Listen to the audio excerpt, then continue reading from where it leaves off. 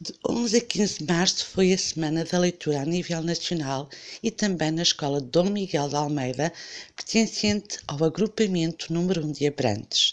Assim, iniciou-se com o encontro com Carlos Bernardo, autor do blog O Meu Escritório é Lá Fora, para todas as turmas do terceiro ciclo. Este blogger falou sobre as suas viagens, as diferentes geografias, religiões, hábitos e culturas existentes nos diferentes pontos do mundo. No dia seguinte, dia 12 de março, foi a manhã do concurso 1 minuto de leitura para alunos do segundo e terceiro ciclos, ou seja, para todos os alunos desta escola.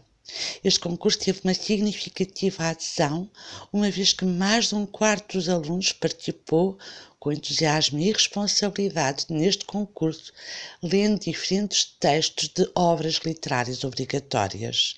À tarde, iniciou-se o Bibliopaper sobre o mundo das bibliotecas para todos os quintos anos.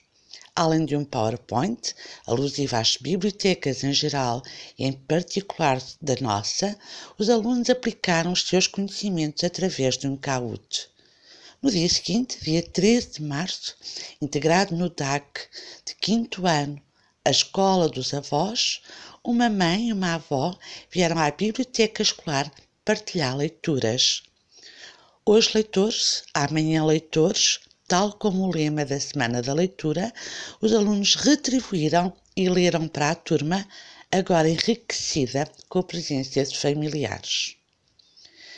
No dia 14 de março, respondendo ao desafio lançado pelo Plano Nacional de Leitura a nível nacional, 10 minutos de leitura, também, na nossa escola, toda a comunidade educativa, professores, alunos e assistentes operacionais leram durante alguns minutos em diferentes espaços, de forma silenciosa e coletiva.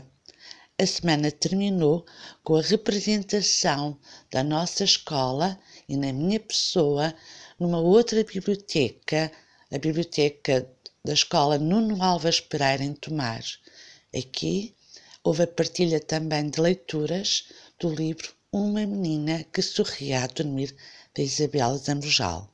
E foi assim que a Dom Miguel de Almeida festejou a Semana de Leitura de 2019.